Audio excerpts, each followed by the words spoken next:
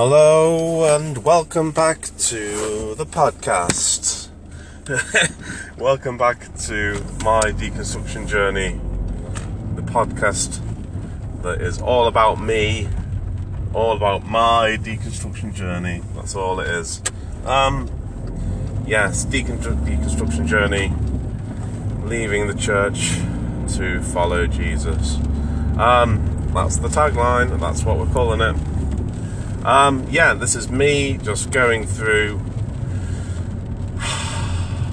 my deconstruction journey. That's what it is, that's what it says on the tin, and that's what it is. Thanks for listening. If you're listening, if you're not listening, then that's alright too. You won't be listening to this, and you won't know what this is, but there you go. I'm just in the car at the moment. It's a car cast again. I'm not with the dog, as I sometimes am. I've just been on a job, and I thought I'd take some time out after the job to sort of sit and go through the next point that I want to go through. If you listen to the last one right to the end, then well done, and if you did it right to the very end, then you'll know that is to do with the Trinity. So what I'll be doing is I'll be just going through what it is. I kind of wrote a bit of a spiel on this about a year ago. Bloody hell, yeah, about a year ago, when I was doing some reading, and we were camping at the time in the south of England, the New Forest. That's where we were. And I was kind of sat outside a tent, and I kind of jotted down these few ideas, and then I've kind of not looked at them since. They kind of felt like the natural thing to talk about after the last episode, which was kind of about blood. I got into a bit of a convoluted, not a convoluted thing. I kind of got into a thing that Tom Wright had said, which seemed a bit convoluted, and then so we're lumping all the convoluted things together, and we're just talking about the Trinity,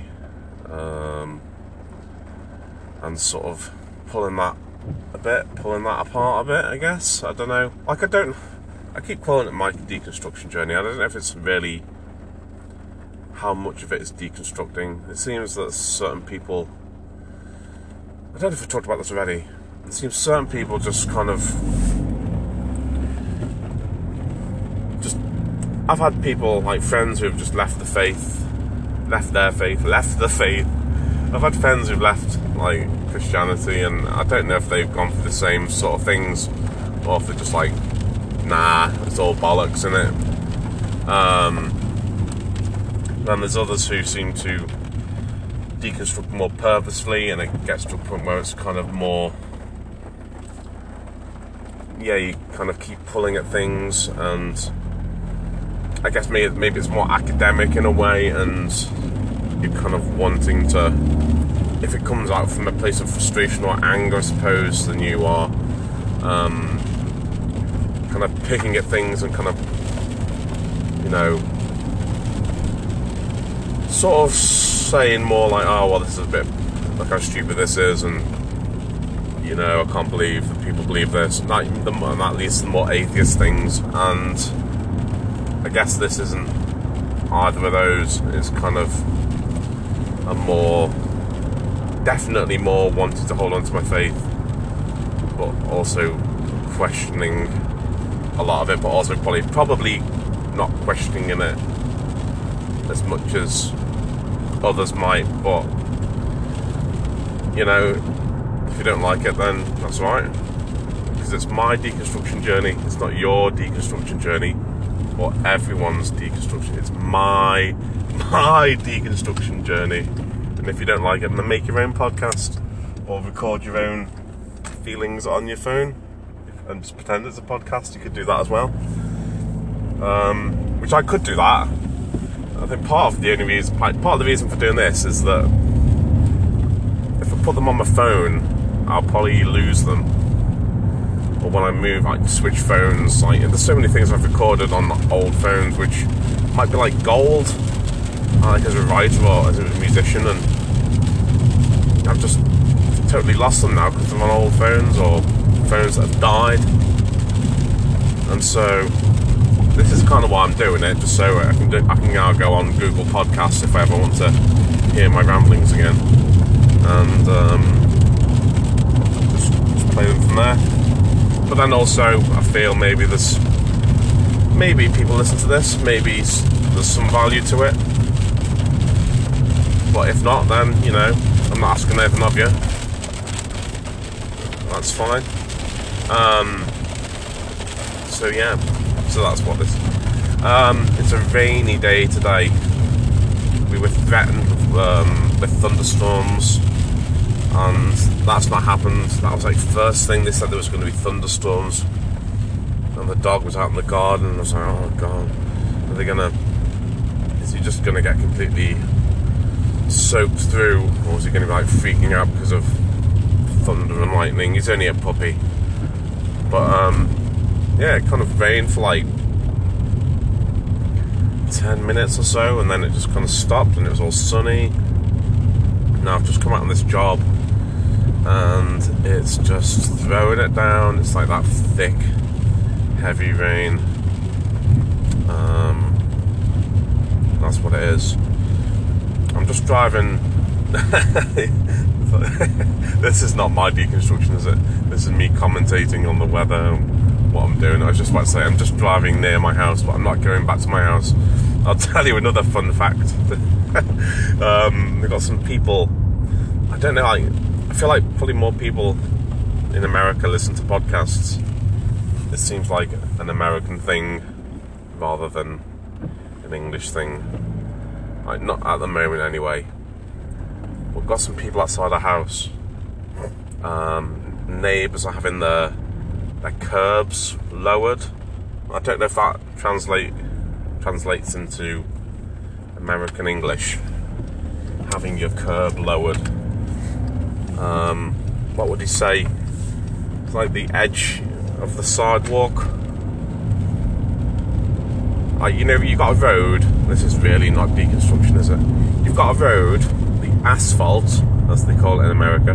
Do they call it road? You've got the street, the tarmac Adam, the asphalt. You know what a road is. Come on, people. Yeah, I've heard people in America talking about roads. I've heard, definitely in songs and stuff.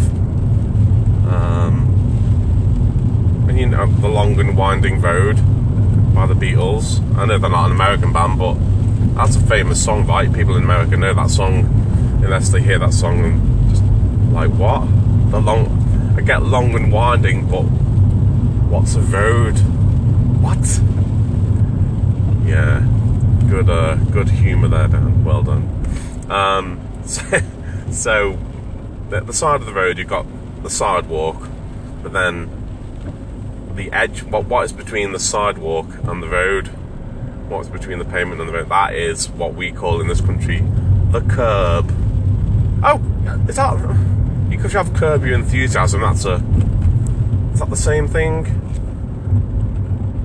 Sounds the same. I feel like curb in what I'm saying here is spelled K-E-R-B, curb, rather than curb.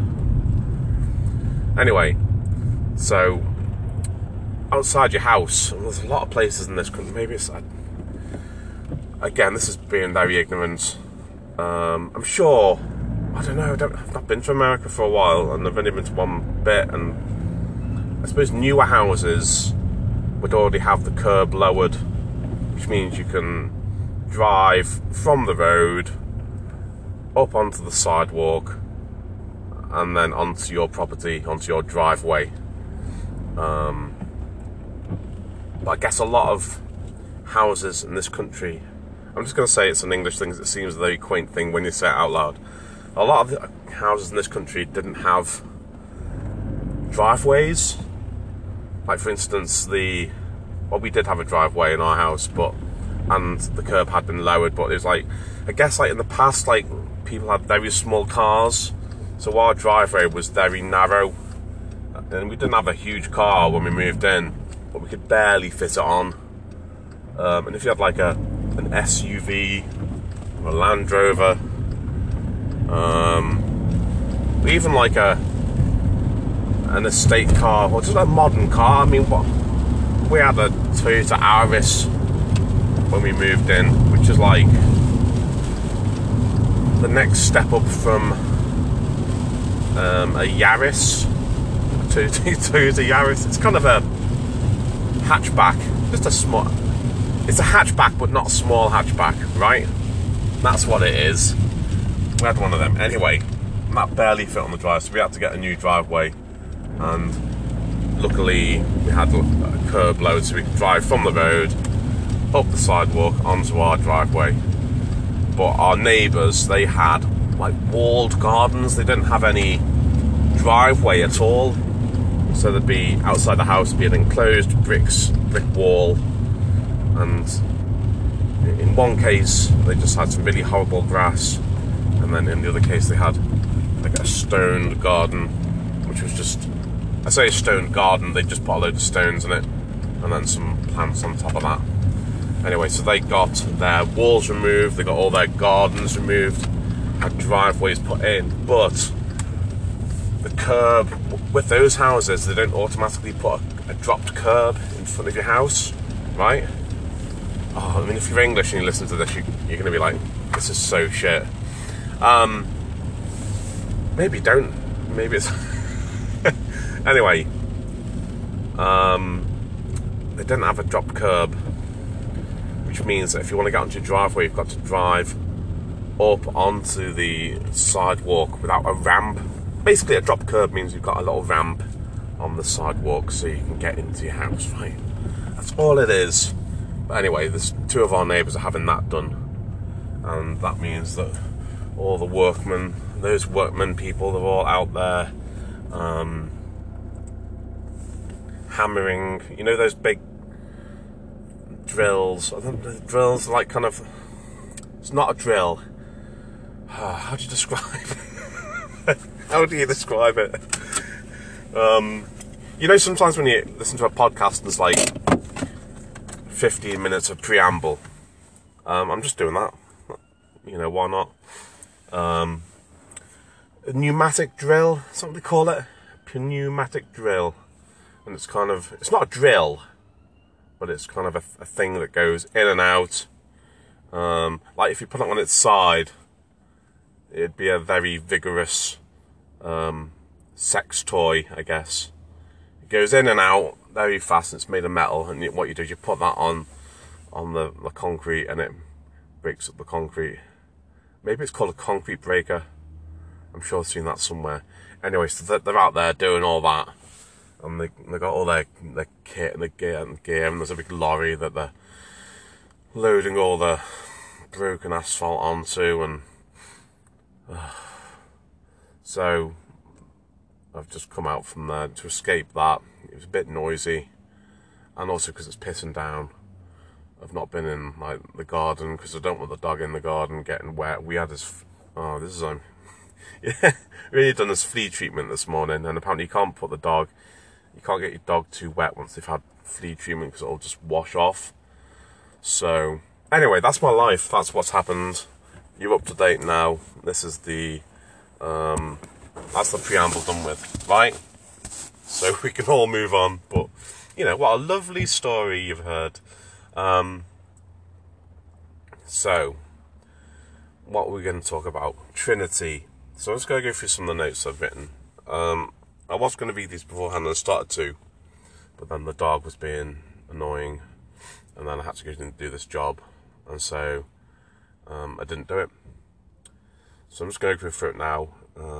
Bear in mind that this was written outside of a tent on my phone a year ago, and yeah, Trinity. So, Trinitarian theology explains an understanding of God and then immediately complicates it.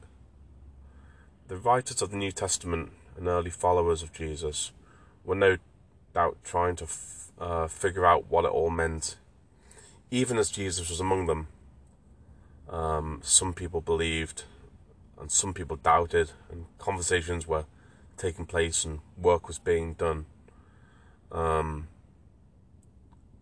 So I put here, maybe it's kind of like, I heard N.T. Wright at that time, the grandfather of Anglican theology, the benevolent grandfather figure of New Testament scholarship, N.T. Wright.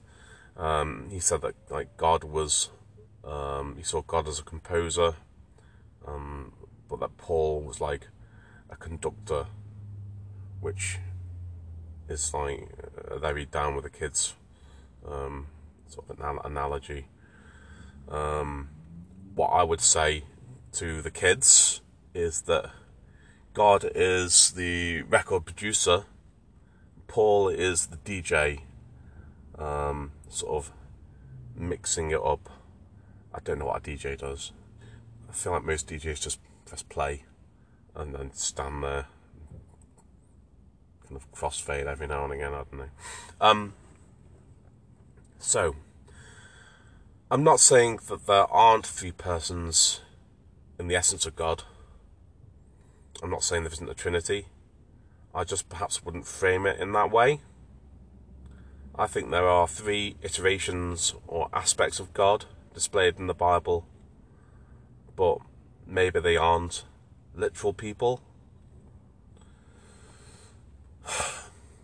Yeah, I was having an issue with the idea of persons, there's three persons in the Trinity.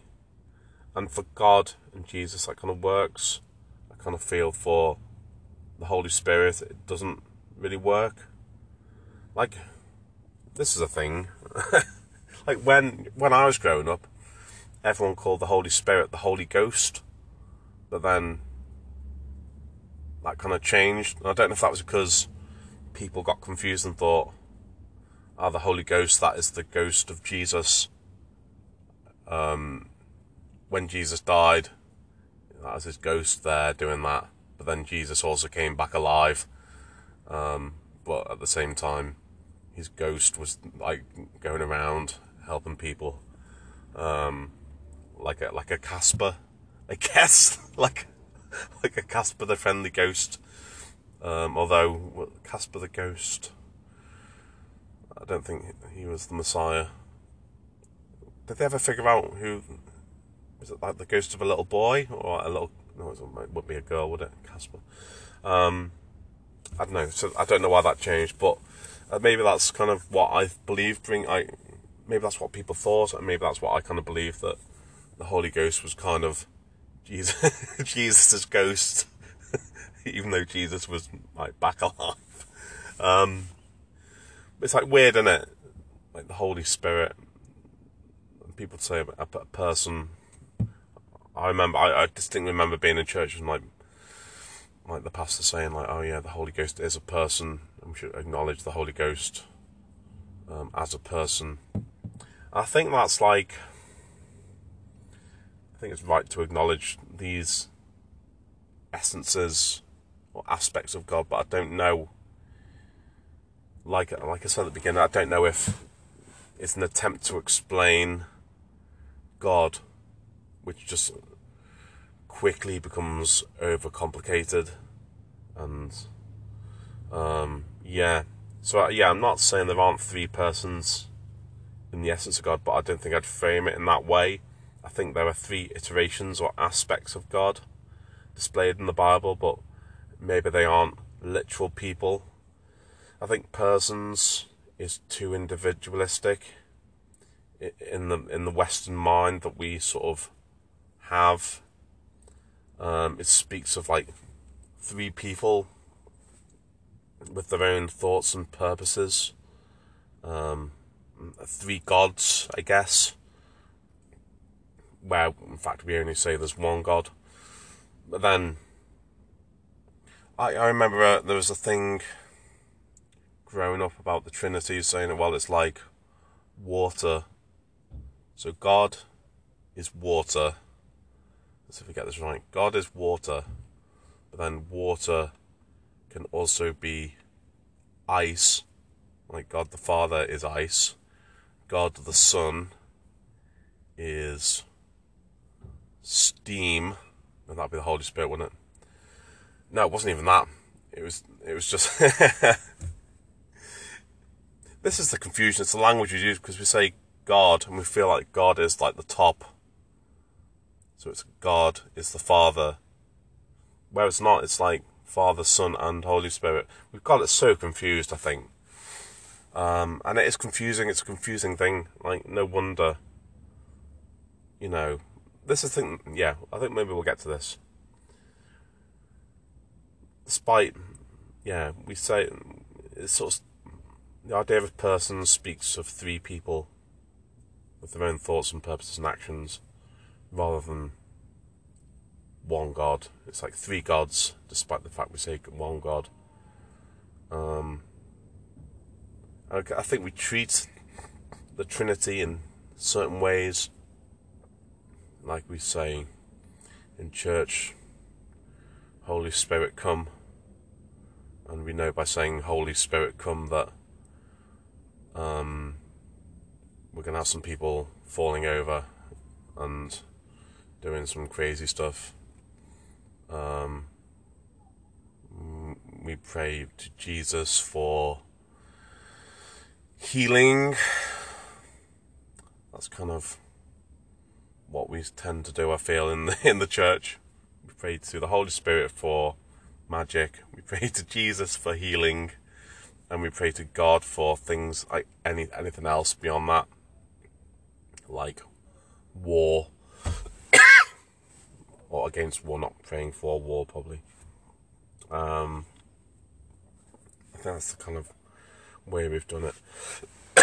Excuse me. I'm not used to all this talking, you know. I think we believe instinctively, consciously or not, God is Father. Here we go. God is Father, Jesus is his Son, and maybe when forced or faced with trinitarian theology, or we learn about the Trinity, I'm not putting about the Holy Spirit there, I didn't even acknowledge the Holy Spirit. We instinctively believe, consciously or not, that God is Father, Jesus is his Son. And maybe when we're faced with Trinitarian theology, or we learn about the Trinity, yeah, when we sort of learn or we read into the Trinity more, then we kind of, it becomes a bit complicated. Maybe it's the idea of like the Holy Spirit being complicated a little bit. I think I get into this in a bit anyway, so I won't talk any further around that bit. But yeah, I've put here, how can three be one? I don't know. The way the Trinity is presented sometimes feels like the Power Rangers. We've got Jesus Ranger, Father Ranger, and Spirit Ranger. I think that's just a point on its own.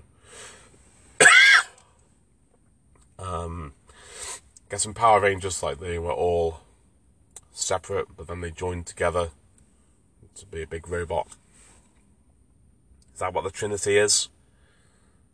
Is that how it works? I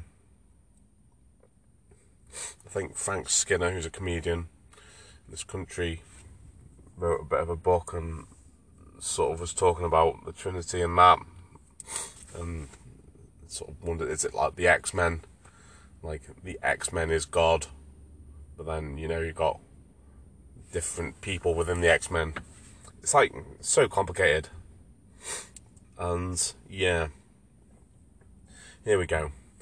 After reading The Orthodox Way, which is by Callistus Ware, I kind of came to the understanding that our limited understanding, it cannot be, or cannot explain the wholeness of God, or attempt to describe the ineffable light. I've talked about this before, I think, how that is, anything that is said of God is a lie because we can't describe God, that kind of thing. Trinitarian doctrine was nailed down in 2 councils, and we follow the tradition of those councils. Each person in the Trinity is one in essence, with the same purpose and heart. So that's what the essential idea of the Trinity is, even though we probably don't think of it that way necessarily. Each person in the Trinity is one in essence with the same purpose and the same heart, like water, ice, and steam. There we go. But there's a confusion over the Trinity. And have we confused that, or is it just in our understanding? And at the risk of undoing trinitarian theology, I'd like to sort of go back to the start. I don't know how long this will be. We'll just work through. So ask the question, do Jews believe in the Holy Spirit, or is it the same as the Spirit of God? Is the presence of God the same as the Spirit? Without reading Jesus into the Old Testament as Melchizedek, or the rod that struck the rock and gave water, etc. In the Old Testament, in the beginning, there is God, and there is the Spirit of God. God is the Creator. God is Creator, and the Spirit of God hovers over the water. We see God present through the Old Testament, and we see the Spirit of God also there. But the Spirit of God is not treated as a separate person. It's quite good, actually, this. Jews do not believe there are two gods, a dual trinity. A duality, is that the word for that? At this point, can I just remind you that there is no mention of the word Trinity in the New Testament? Yeah. Thanks. I stand reminded. If we jump ahead to the prophets, God says he'll send his servant, his son.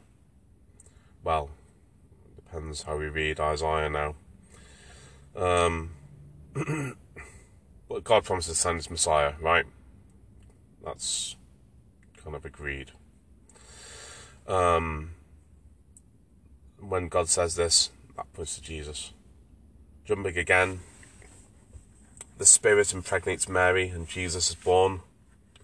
Jesus is God's promised one and is the incarnation, the enfleshment of God. Jesus is fully divine and fully human, and talks of his Father, not of your Father. Is not he alone that he describes as a son. Hold on. Let's go back to that. Jesus is fully divine and fully human, and he talks to his Father, and he talks of his Father and your Father.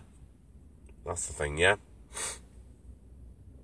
Jesus talks of his Father and of your Father. It's not that he is the only Son. He describes others as sons, right? As the writers of the New Testament, no. Are the writers of the New Testament attempting to make sense of Jesus in a human and a Jewish way by alluding to Trinity? Are the writers of the New Testament attempting to make sense of Jesus in a human and a Jewish way by alluding to Trinity? I don't know what that means. In my mind, the incarnation of God is the same as the Spirit of God. The incarnation of God is the same as the Spirit of God. What is Spirit? What is God?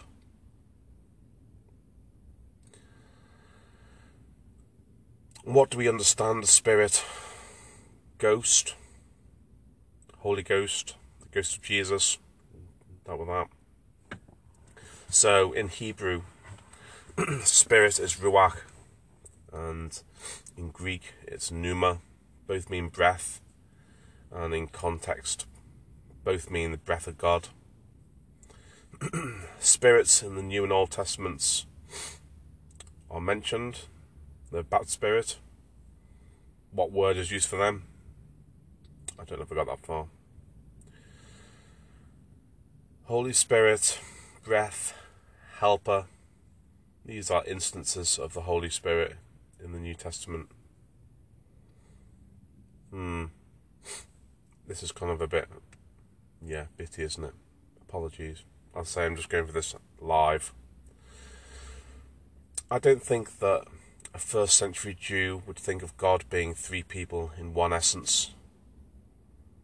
I think that this thought or allusion to it may be an attempt at trying to figure it out, but I think that it's perhaps caused confusion over time and division, as Muslims and Jews have been against Trinitarianism. Jesus didn't come preaching that he was a person within the Trinity. Jesus was speaking to people who understood the concept of God, understood the Spirit of God, and understood that God's Messiah would save them. Jesus showed how he was the Messiah and the Son of God, and redressed the understanding of God's Spirit. I don't think the early Jews or followers of the Way, that later became Christianity, expected a triune God.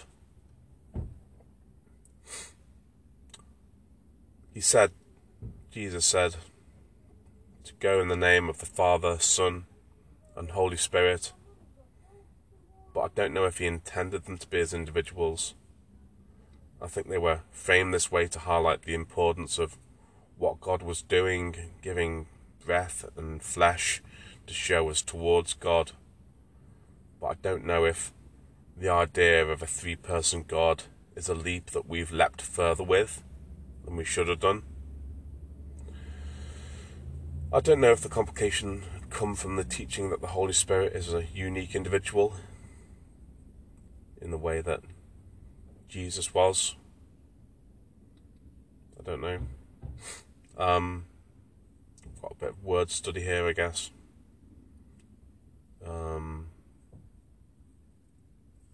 In Hebrew, the word echad. That's a good one, echad. That's my Scousness working there.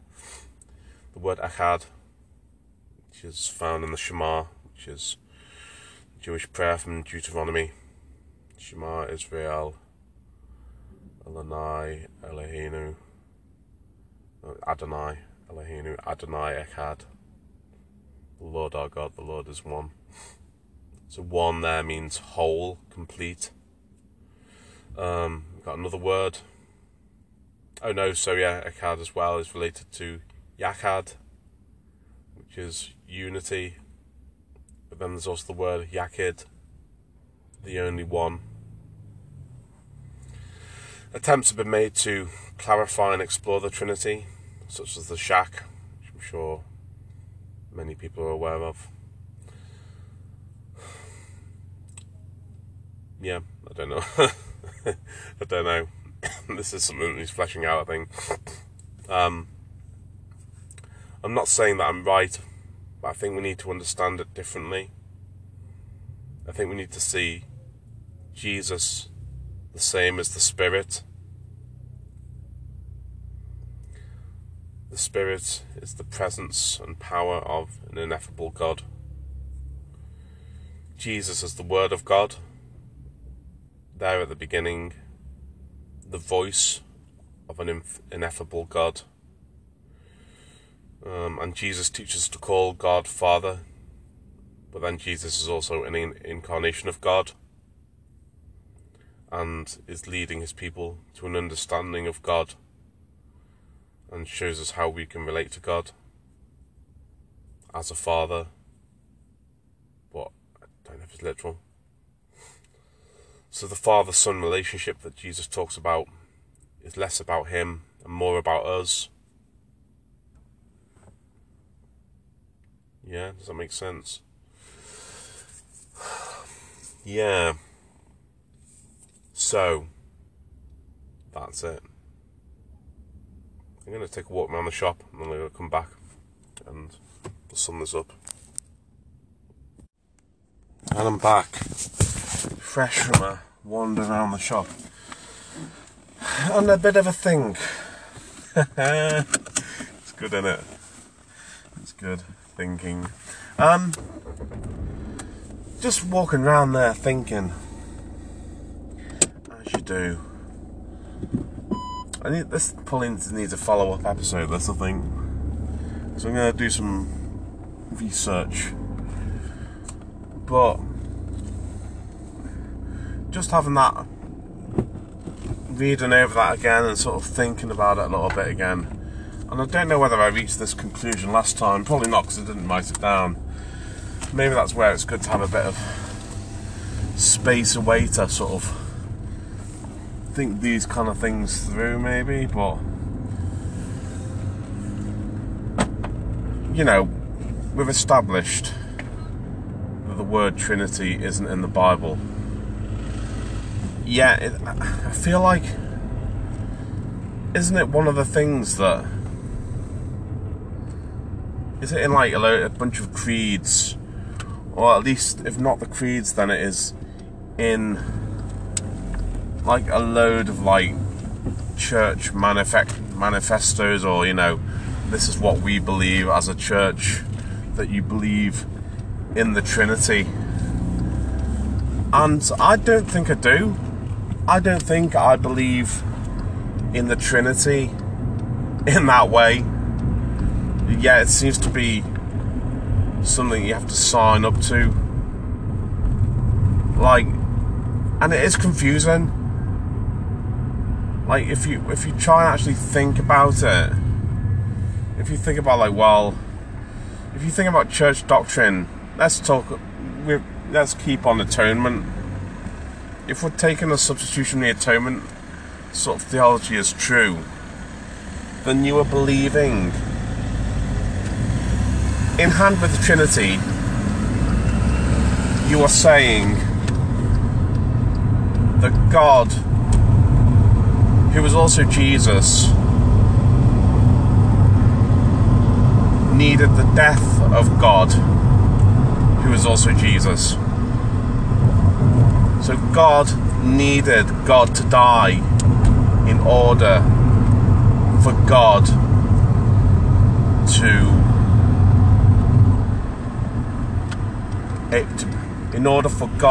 God needed God to die in order for God to forgive sin. Right? Okay, let's take that back a step. God needed the death of Jesus in order for God needed the death of Jesus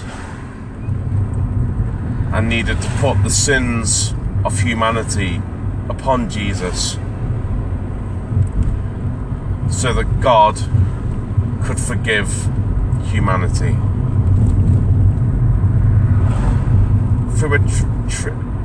Let's take that the next step now. So God needed God's self to bear the sins of humanity, and then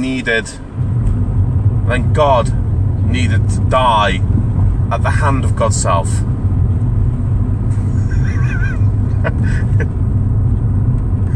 Yeah. At the hand of God's self, so that humanity might be forgiven through God bearing the sins of humanity, through God dying to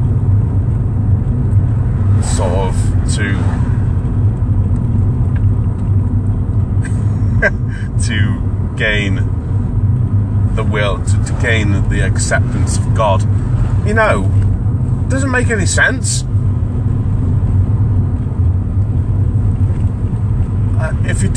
In order for you to believe in substitution atonement theory, you have to believe that God and Jesus are separate entities.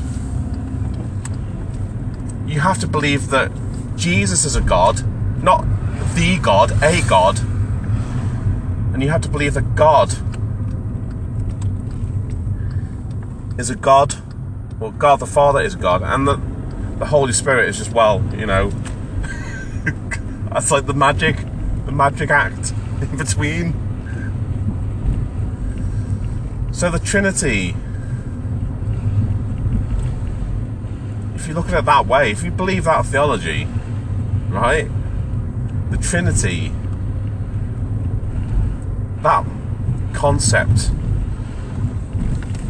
is a belief in three gods. Because how can God require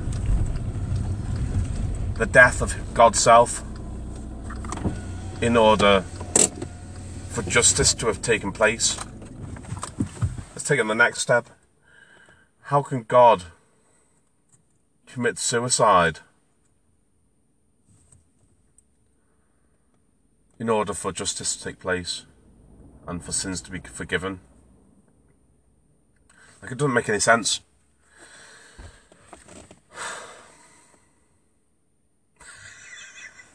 That needs another episode, I think. That needs another episode. I'm back home now. I can see the dog's bum at the door.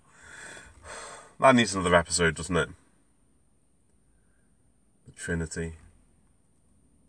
So, I don't believe in the Trinity. It doesn't make it. And I think, before I got onto that bit, I was just going to say, I don't know if it's there to deliberately confuse you. Like, we need to enact some kind of wonder into God, so we're going to have this concept of what God is, and it's going to be really confusing. I mean, God doesn't need confusing. God is ineffable enough. There's mystery enough. There's enough mystery of God without church doctrine stepping in and confusing, like muddying the waters further, just for the sake of, let's face it, control. Because by saying, if you don't believe in the Trinity, that's a way of controlling people, and you're asking them to believe a concept that doesn't make sense with the rest of your theology. So, do I believe God? Do I believe in God? Yes, I believe in God. Do I believe in God's Spirit, or in the Spirit of God? Yes. At this stage, yeah, I believe in the Spirit of God. I believe in the presence of God. I believe in God. Do I believe that Jesus was the incarnation of God? Yes. At the moment, yeah. Yeah. I think that's one of the great things about Christianity.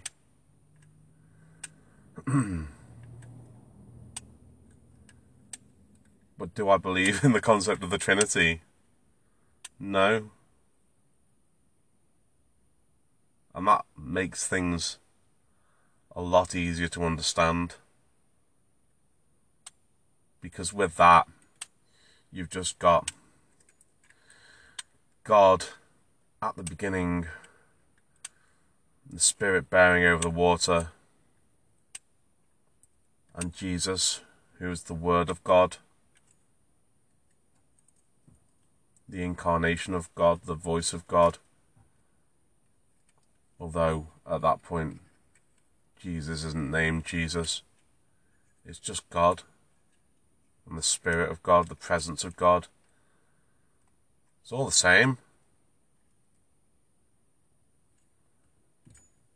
The Trinity is so confused, man.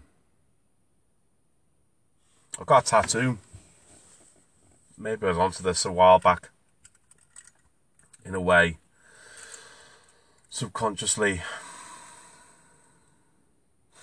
when I was first introduced to the mystery of God and the name of God, I am that I am.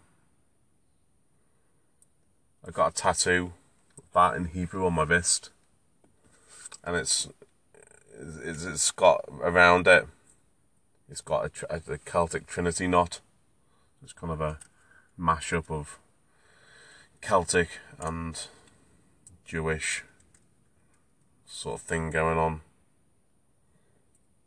And when I got it, I didn't really understand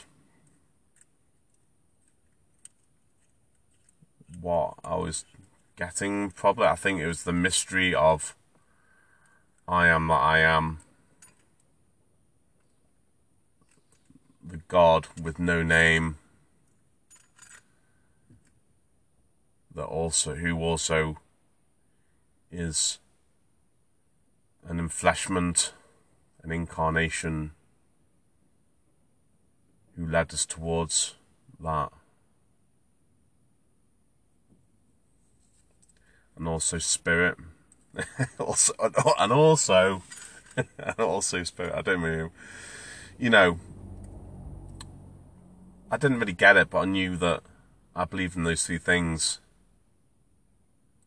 I didn't get it for the Trinity. I got it for the oneness, the completeness, I guess. I think the Shema prayer was like something I'd heard of as well, and looked into that on the Akkad. The one, we are one, complete. The Lord our God, the Lord is one, the Lord is complete.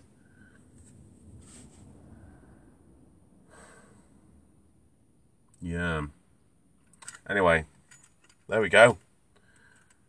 We'll come back to this, I promise. But for now, I'm at home. We're going to let the dog out and have some biscuits. I'll see you later. Bye.